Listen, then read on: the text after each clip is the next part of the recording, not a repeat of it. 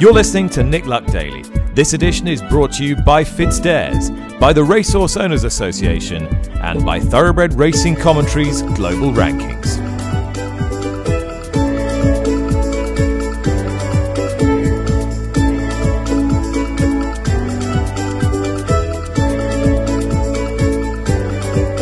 Hello, welcome to Nick Luck Daily, the show that brings you the latest news, the sharpest insight from around the world of horse racing. Tom Stanley in for Nick on Tuesday the 12th of April.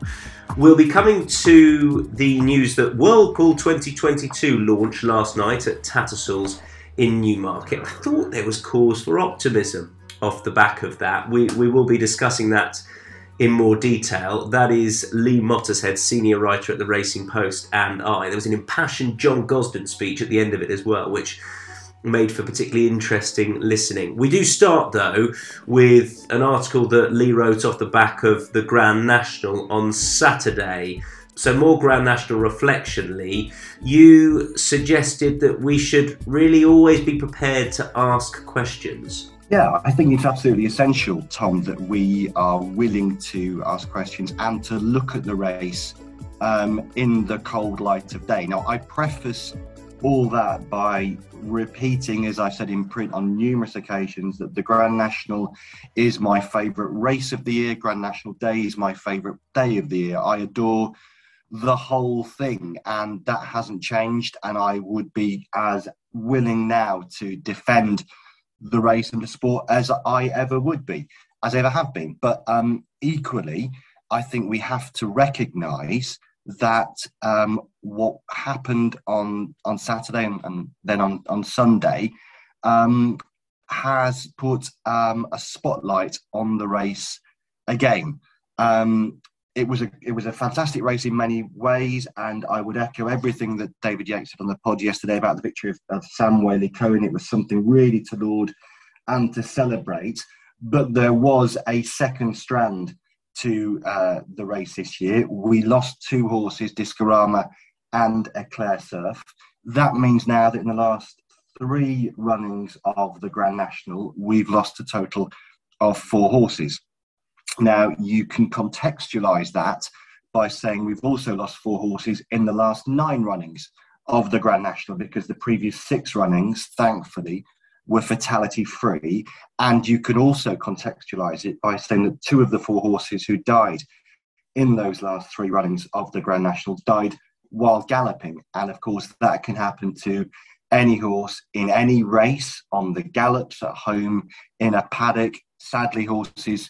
that happens to horses sometimes. It's a real desperately sad situation, but it does happen. However, the fact remains that we've lost four horses in the last three runnings of the Grand National, and to an extent that has parallels with where we were in 2012 when the BHA and the Jockey Club joined forces and had a thorough review of the Grand National at a time when we'd lost four horses in the previous two runnings of the Grand National. Significant changes were made to the race, particularly to the fences, to their inner cores of the fences, to landing sides, to the distance between the start of the race and the first fence. And the fact that the first six runnings thereafter were fatality-free, I think was a real cause for optimism. And I think that, generally speaking, what they did at that time was the right thing to do. And I think they had to do something, and I think they responded very well indeed. We are, though, now in a situation where I think it would be wrong not to look at the race again.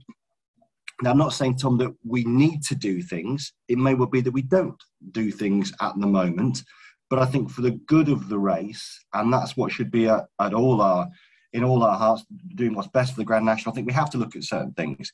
I think it is reasonable to say that we should be looking at the size of the field. 40 runners, clearly it's the biggest field of the entire year, but on a track that's wider than any other jumps track. There's more room for the horses than any other jumps track. You can equally argue that there are 30 odd runners or so in the Topham Trophy. That still has fallers, and a reduction in the size of the field might do nothing whatsoever. But it's something I think that's worth looking at. I think it's worth looking at, again, the distance between the start and the first fence. It's been reduced, but it's still It's still a long old run. They went a proper gallop on Saturday to that first fence. I read coverage that indicated it was the fastest run from the start to the first fence since the changes were made. So I think we need to look at that. I think we need to consider things like the ground conditions that the race is run on. Is there a difference in what happens when the race is staged on softer ground compared to quicker conditions? So none of these might yield answers. And it might well be that nothing needs to be done. It might be that what David Yates suggested yesterday about looking at the size of the fences and maybe even making them bigger. Again, as David says, that is a hard sell to the public, but it's something that should be looked at, because I think we need to look at everything, even if, as I say, at the end of that process, we decide that no, for now, we do nothing. We need more data. We need more time. We need to see things in the bigger picture. That would be fine. And I would just say, I still adore the Grand National, but watching the race back on Saturday, when I saw the third fence and the fate that befell Eclair Surf with horses after him, I did wince. And that's not a great thing to say when you're watching a horse race as a racing journalist, that you wince at a moment. Now, against that, with more contextualization, we're talking about jump racing. And sometimes in jump racing, things happen that do cause you to wince, even when you're involved in the sport. But in a wider context, we all believe in the sport. We all love the sport. We know how well the horses are treated. We know they're bred to race, and that the vast majority of them, I think, they look like they enjoy it very much indeed. So I'm not in any way questioning the right to exist of jump racing or the Grand National. I absolutely adore them both, but I think for the good of them both, it is right to look at these questions again after a period of a run of fatalities as we've had. The other thing I wanted to touch on with you, Lee, was your piece, which I regretfully had missed. I think it was Friday, perhaps, where you wrote about the Jockey Club deal with Playtech, and there was also then a follow-up with the Jockey Club chief executive, Nevin Truesdale, claiming that this deal has been a touch misunderstood. Just expand on that for us, Lee, if you can. Yeah, so this was the big read that we do, Tom, in the post every Sunday. And in effect, it was a special report looking at the Jockey Club at a time when the Jockey Club has been central to a number of headlines in recent years, and it was really based around that question: that does the Jockey Club, or is the Jockey Club at the moment fulfilling its stated mission by Royal Charter, which it has to fulfil to work for the good of British racing, that everything it does, it has to act in the long-term good of the sport. And in recent months and years, there have been stories that have caused some to question that. There was the proposed sale of Kempton Park for redevelopment. Now that is no longer on the table due to changes in regulations regarding the site, but that was a big issue for the Jockey Club. We have at the moment the option on the table of extending the Cheltenham Festival to 5 days from 4 days, and as you referenced, Tom, we had the Playtech deal, which caused an awful lot of controversy, whereby the Jockey Club has done a deal with a gaming technology company, Playtech, for games to be produced with Jockey Club branding. Now, that has caused significant controversy because that was announced by Playtech at a time when the sport is deeply engaged in the gambling review process. The government will be putting forward a white paper that will shape the future of gambling in the United Kingdom for years to come. That is due in the next month or so, I think. And the horse racing industry has been making a concerted effort to draw a clear line between gaming and gambling, and stressing that the two are very separate entities. So I think a lot of people in the industry were perplexed when the Jockey Club was seen to be doing a deal with a gaming company at that time. Now, Nevin Truesdale the chief executive of the Jockey Club. He spoke to me about that in the piece. He said, I do think to a degree that particular deal and decision has been a little misunderstood. These games, he claimed, are very safe, and they've been around for years with close links to racing. For us, basically, he said, for us, it's about saying if someone is using brands similar to our own, aren't we better off teaming up with them and actually getting something for it for horse racing? Now, others have vociferously disagreed and have argued that the timing of this deal was appalling and that the optics are very bad indeed.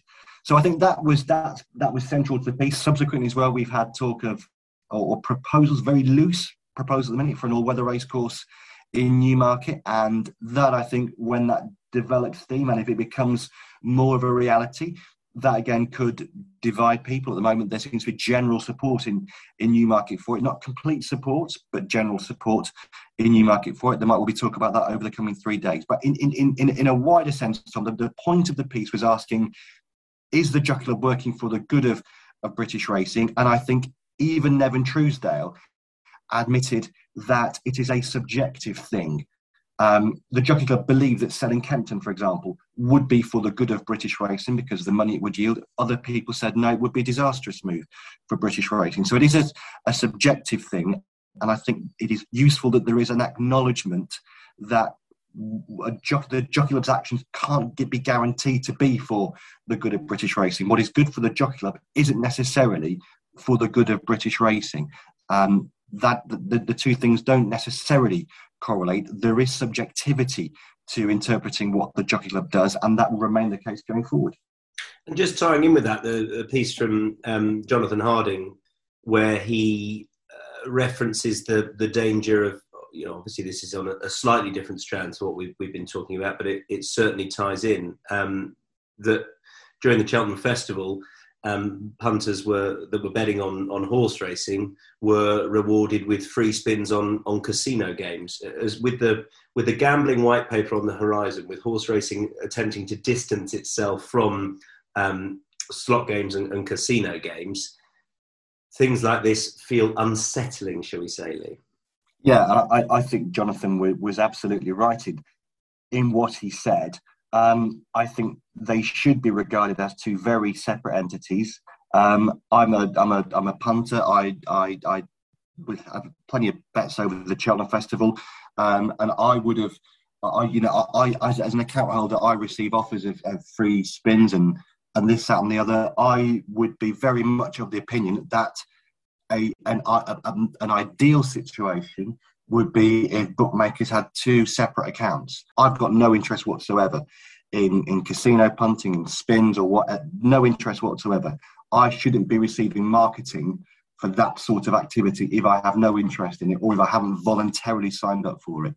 No, I fully intended to call this podcast Cause for Optimism with a question mark at the end. We haven't had much of it yet, Lee, but the reason for it was yesterday evening at Tattersalls saw the launch of Worldpool 2022. Myself and Gary O'Brien were there for Racing TV. Before we get into it, let's hear from the Chief Executive of the UK Tote Group, Alex Frost, in conversation with Gary, telling us a little bit more. So the inaugural Worldpool was courtesy of Royal Ascot and Hong Kong in 2019. And I think, here we are today with it now up to 17 events and growing all the time. So it's a really exciting time.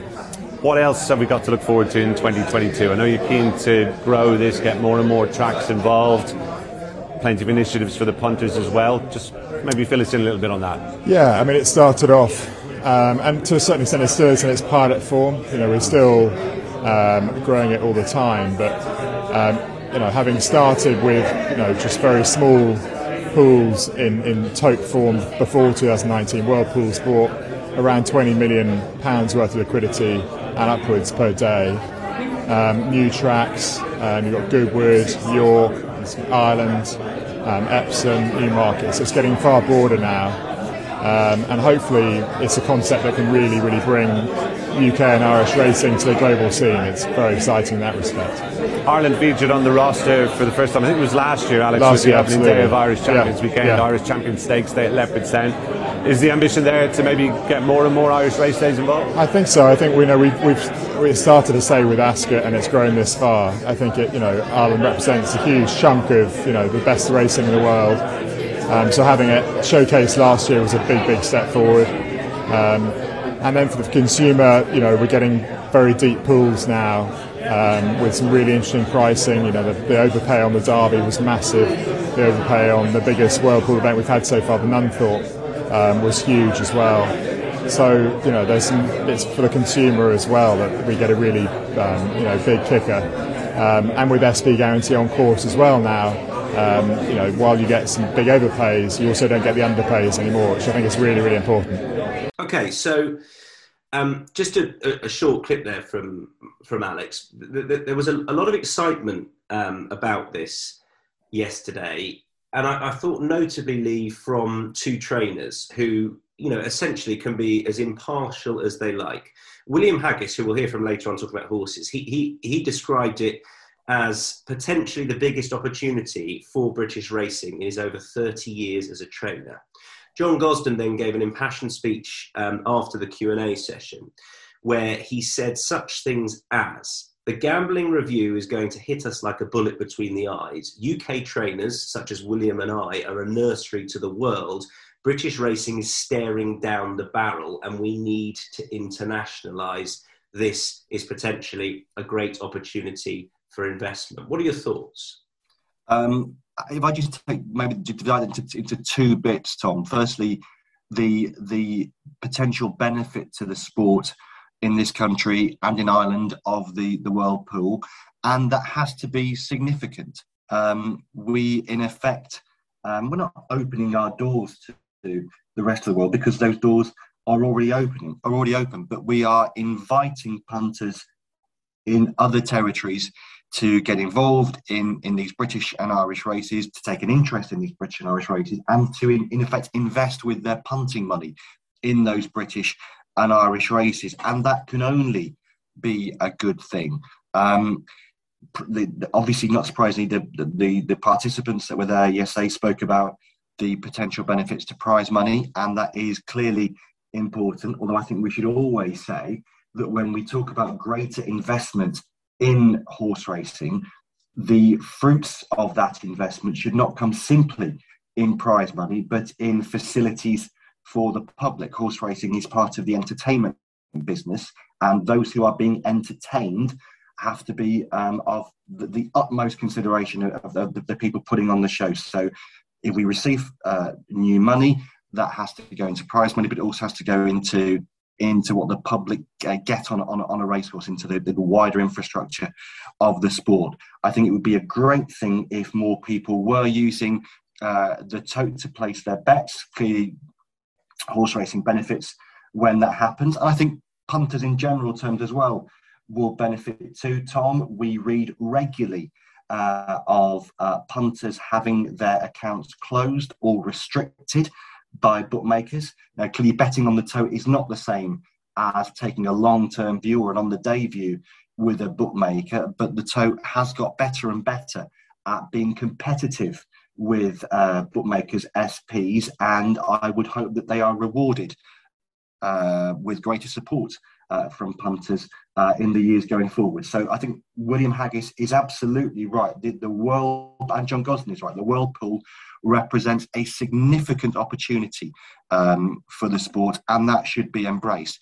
I think the nursery ground argument is interesting too. Now, clearly there is logic to say that if our prize money is not competitive with the rest of the world, that we are likely to lose horses to other territories. There is logic to say that, and trainers clearly feel that is happening. It's an argument that John has been putting forward for a long time, and I've no doubt he's doing that with absolute sincerity and with good evidence based on what he's seeing happening in his own yard. However, I did write an investigative special report on this for the Post last year, and what is clear is that to a significant extent anyway, the data doesn't actually support those claims. Hong Kong, for example, is a territory where we've often spoken about our horses being sold abroad to Hong Kong because of their greater prize money. If you look at imports, the number of horses imported from Britain to Hong Kong on an annual basis. In 2011, 51 British horses were imported or exported to Hong Kong. In 2012, 47 horses were exported.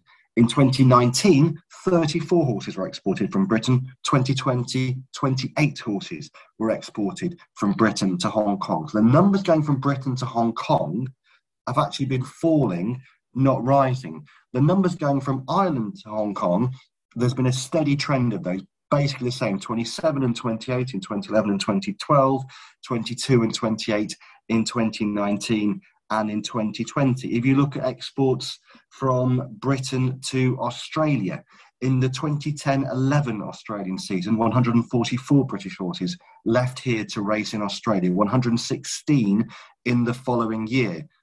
In 2018, 19, 2019, 20, those numbers had risen to 189 and 157, but not massively so.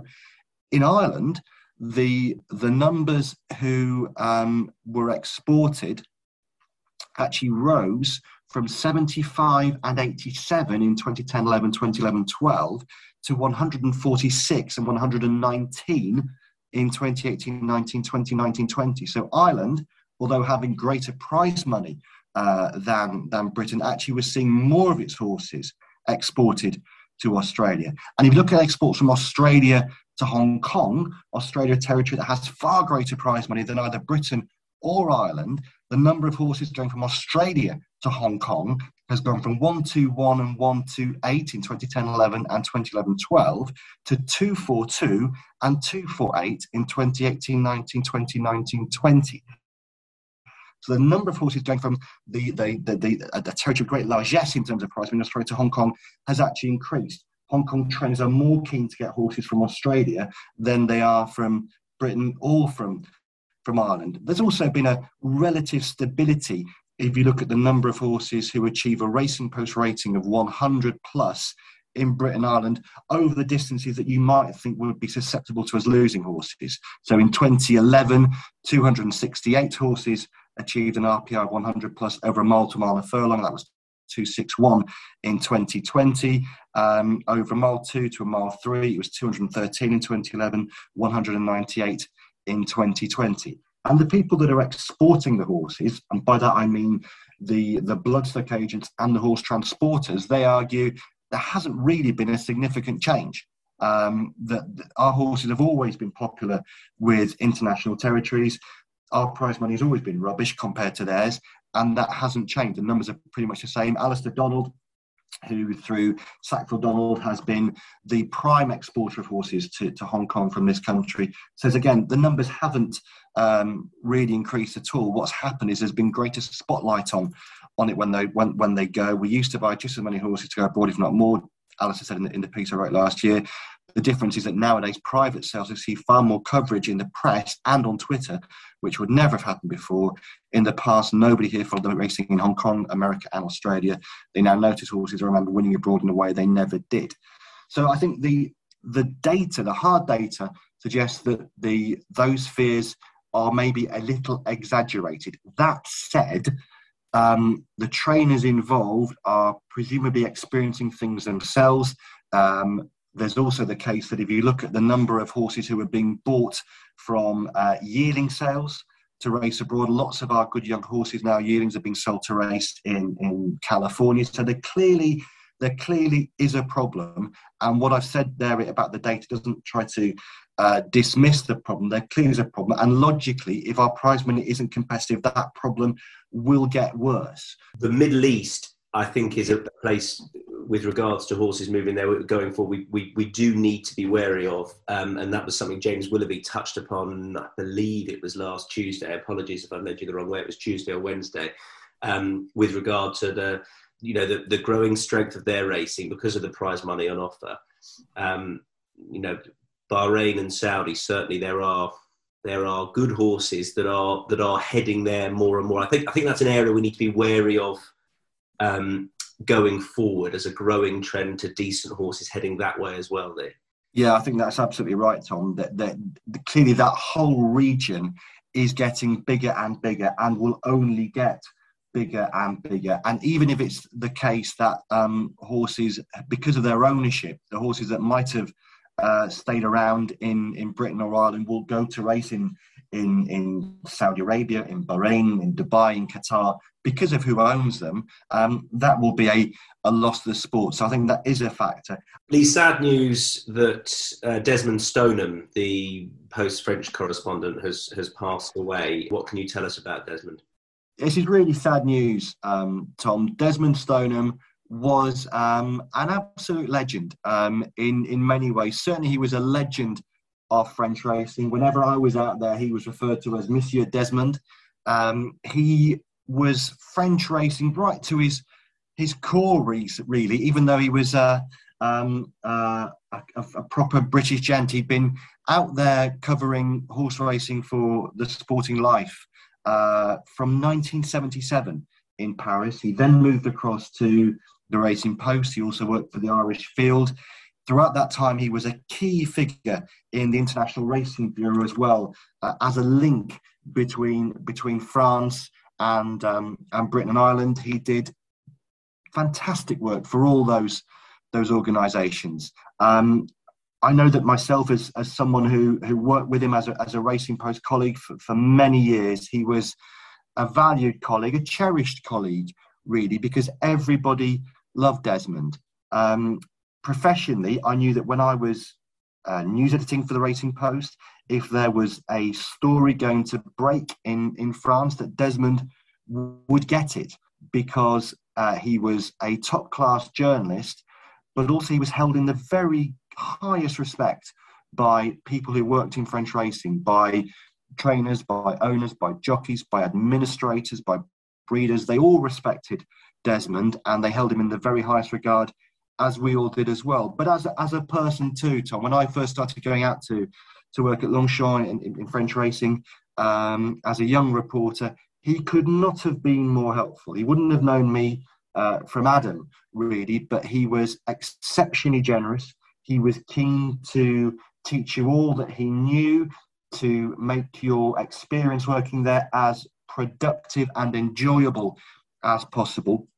And that generosity was extended as well to a lot of young people who worked with him. He had assistants who worked with him throughout the time I knew him and before, and a lot of those people have gone on to hold very high-ranking jobs and have great careers with organisations like Godolphin, the Aga Khan Stud, the Niarchos family, Equidia.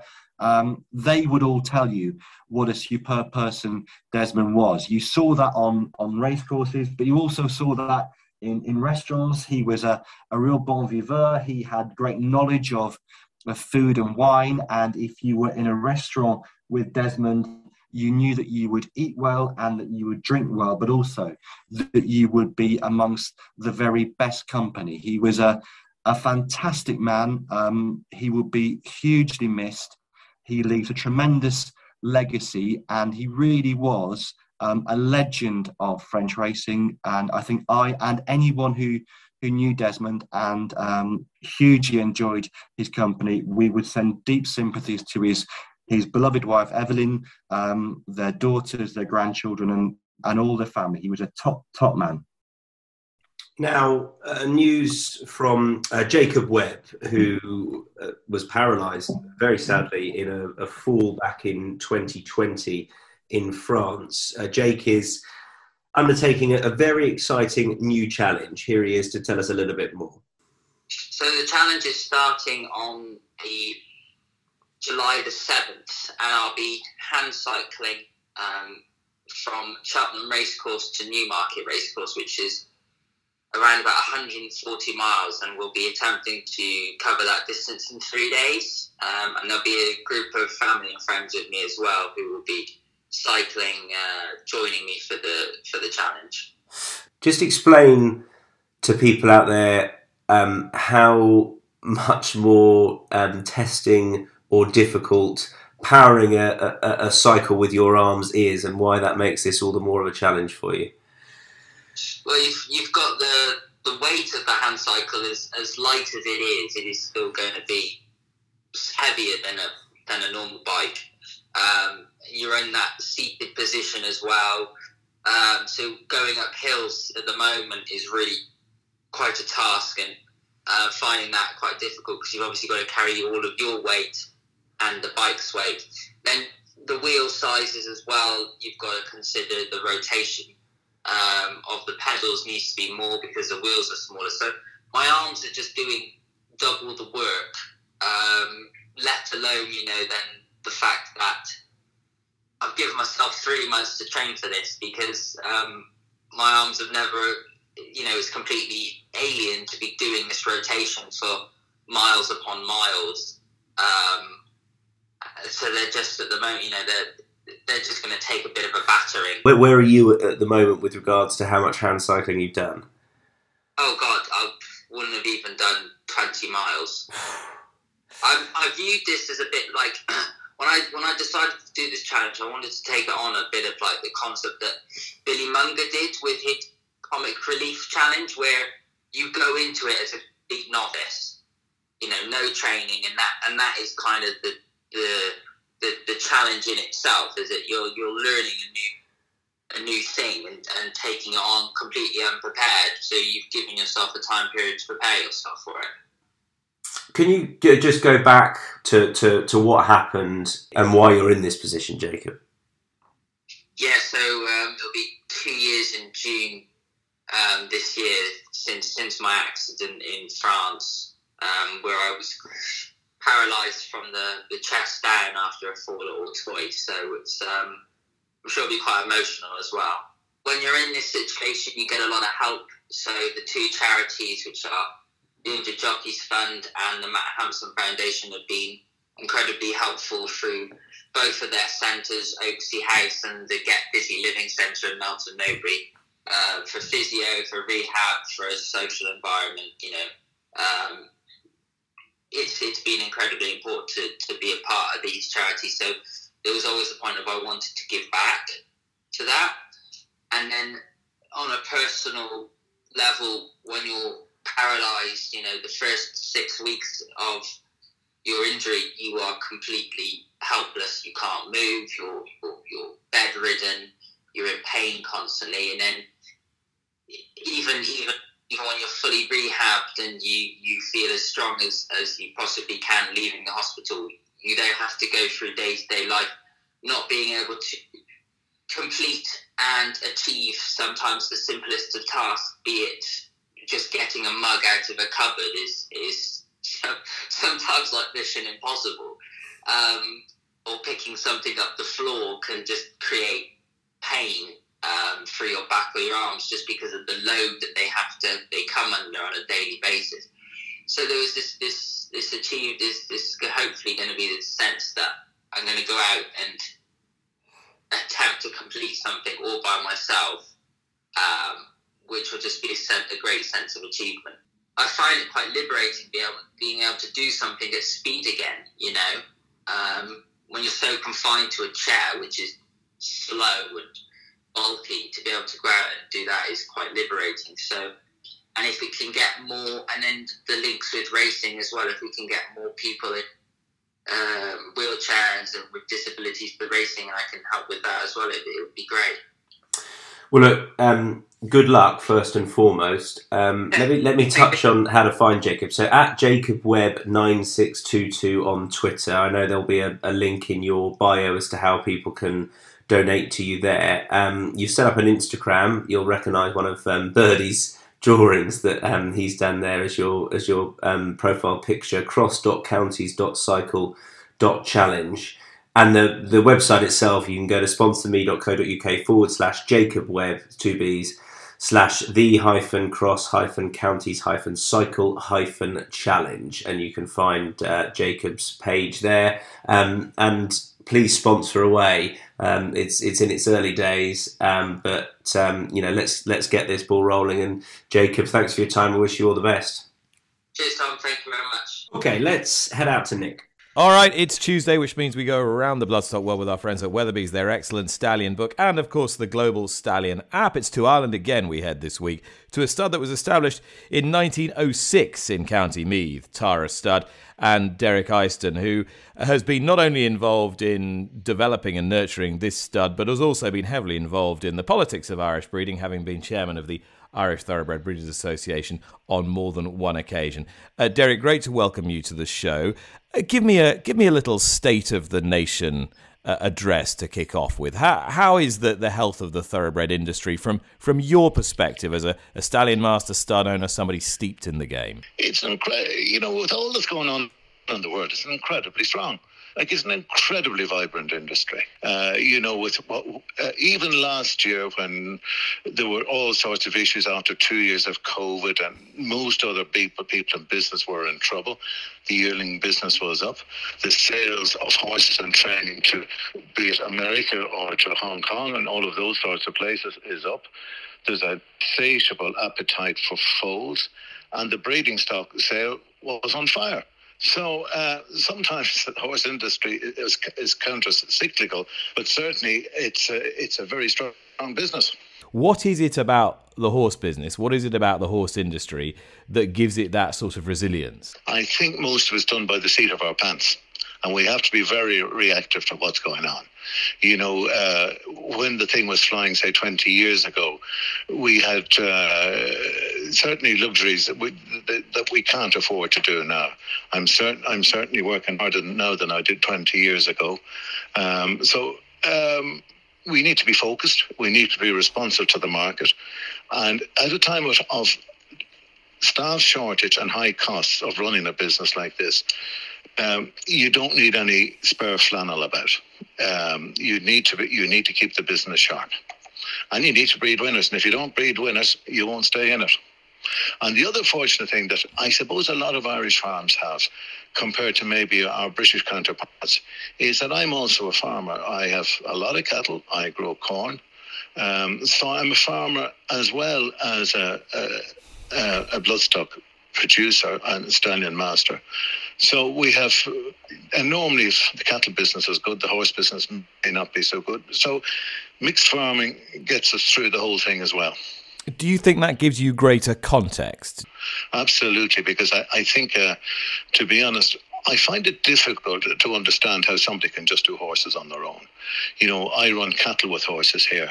And I just even notice now they're out of grass at the moment. If the cattle aren't doing well, the horses won't be doing well. In other words, the goodness has to be in the ground. So it does, and it's better for the farm. It also gives you another income stream. So yes, no, I think I couldn't be without the farm as well. Now, your big noise at the moment is a case of you, who you bred, who was just spectacular for Ado McGuinness in Dubai the other day and also won the Prix de l'Abbé last year. You're breeding Group 1 horses from relatively modest origins. Do you think this is something that is something you can continue to do? Is it a dream that anybody can aspire to? Well, I think there's a number of things to that. First off, isn't it great that somebody can go into buy a horse for £1,000 and win the Prix de l'Abbé as a 3-year-old and then go to Dubai and win the big sprint, and particularly on a night where 5 of the races were won by Japanese horses.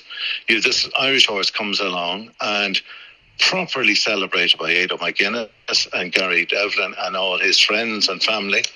And that's the beauty of horse racing. For me as a breeder, I took a bath when I sold him for £1,000, but wasn't it great that I did sell him for £1,000? I still have his mother. We have a half brother this year, and actually for a little farm like this, we bred 2 Group 1 winners in 2 years. So it's amazing what we can do. I know you've got concerns though, Derek, about the future of the smaller breeder and farms of a more boutique size. Yeah, to be honest, from where I come from, I believe that the smaller breeder is the essence of the industry. In Ireland, there's an oft-quoted statistic that 90% of breeders have 5 mares or less. That's probably changed quite a bit in the last number of years. Now we've get into the situation where some breeders have in excess of 200 mares. When you put that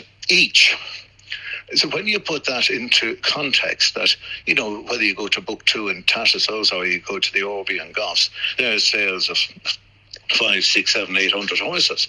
So when you see that some of these mega farms and the numbers they're producing, there is undoubtedly a huge number of people getting dislodged from breeding horses.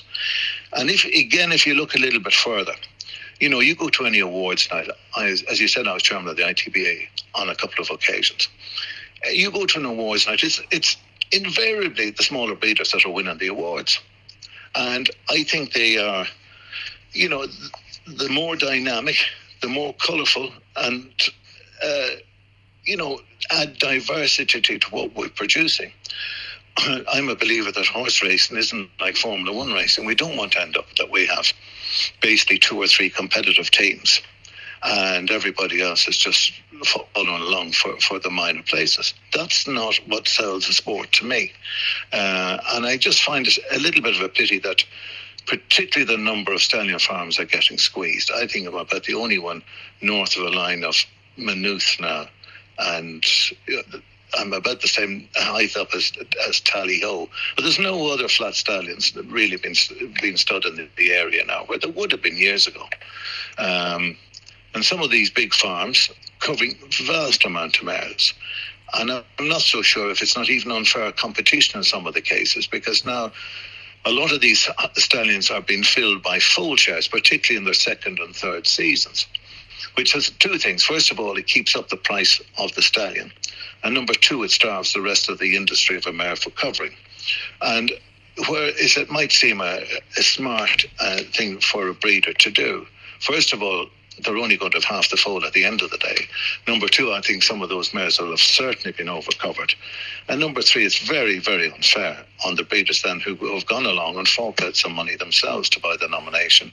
And when they go to the sales, they're like the progeny of those horses. They're like the number 10 bus. They're coming around every 10 minutes.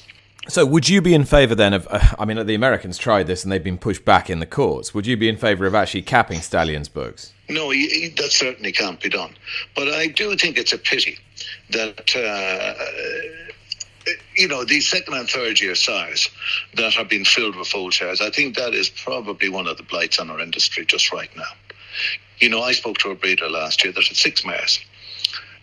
He had to buy, in this farm, he had to buy 1 nomination. He got 5 foal shares. Well, it meant that, you know, I probably would have got one of those mares. You know, Maurice Burns would have got another one of those mares. But we didn't get it because it was a land grab for market share. And I just think the dominant forces within this industry, I think should have a look at what they're at a little bit, because with power comes responsibility, and I'm not so sure they're exercising their power properly. In terms of your own power, such as it is, you've got 3 stallions at the moment: Al Hebeb, Estidkar and River Boyne. On which of those are your hopes most meaningfully pinned, do you think, to really break through? I suppose it's now River Boyne. You know, this is a horse I bred. He's a Group 1 winner. He was a proper horse in America. You know, he won on grass. He beat a lot of good European horses in America. He basically won, as a 3-year-old, any decent grass race in California that could be run. And I bought him back, and I didn't do so as a vanity project. You know, he's a smashing horse, and I have lovely foals by him. So I'm pinning my colours to him very strongly. The other 2 are sons of Dark Angel. Al-Habaib sort of trundles along quite well now. He'd get more than a share of winners. I bred quite a few 2-year-old winners by myself last year. And something similar with Estidkar. It's just difficult to now buy a stallion because, again, with these huge books of mares being covered, it means that, you know, the Group 2 horse probably doesn't get his place at stud anymore. And on top of that, the genetic pool has certainly been squeezed here because the market tends to go for, you know, sons of certain sires. A couple of years ago, it was the sons of Dark Angel. At the moment now, it's sons of Kodiak. So there will be a lot of colts in training that won't get their place at stud, and maybe they should have done. Well, thanks to Nick and to Derek Eyston of Tara Stud. Lee, a tip for you, if you will. Yes, so it's the opening day of the Craven meeting at Newmarket, Tom. I would be lying if I said I thought it was a sensational opening day to the Craven meeting. The free handicap has 5 runners. We've got a 2,000 guinea second Master of the Seas in the Earl of Sefton. That's true. But we've also got a Nelgwyn Stakes that I don't think would be producing a Guineas winner looking at the field. I think you'd be surprised if it did. But it's a solid enough race. It's a rematch between Cachet and Hello You, who raced on many occasions against each other last season. Hello You is conceding weight to Cachet this time. I think the market prefers Cachet. I prefer Hello You. So I'm going to go with Hello You in the 3:35 at Newmarket, the Landwade Stud Nelgwyn Stakes. Lee, thanks very much indeed. That was Tuesday, the 12th of April. Bye-bye.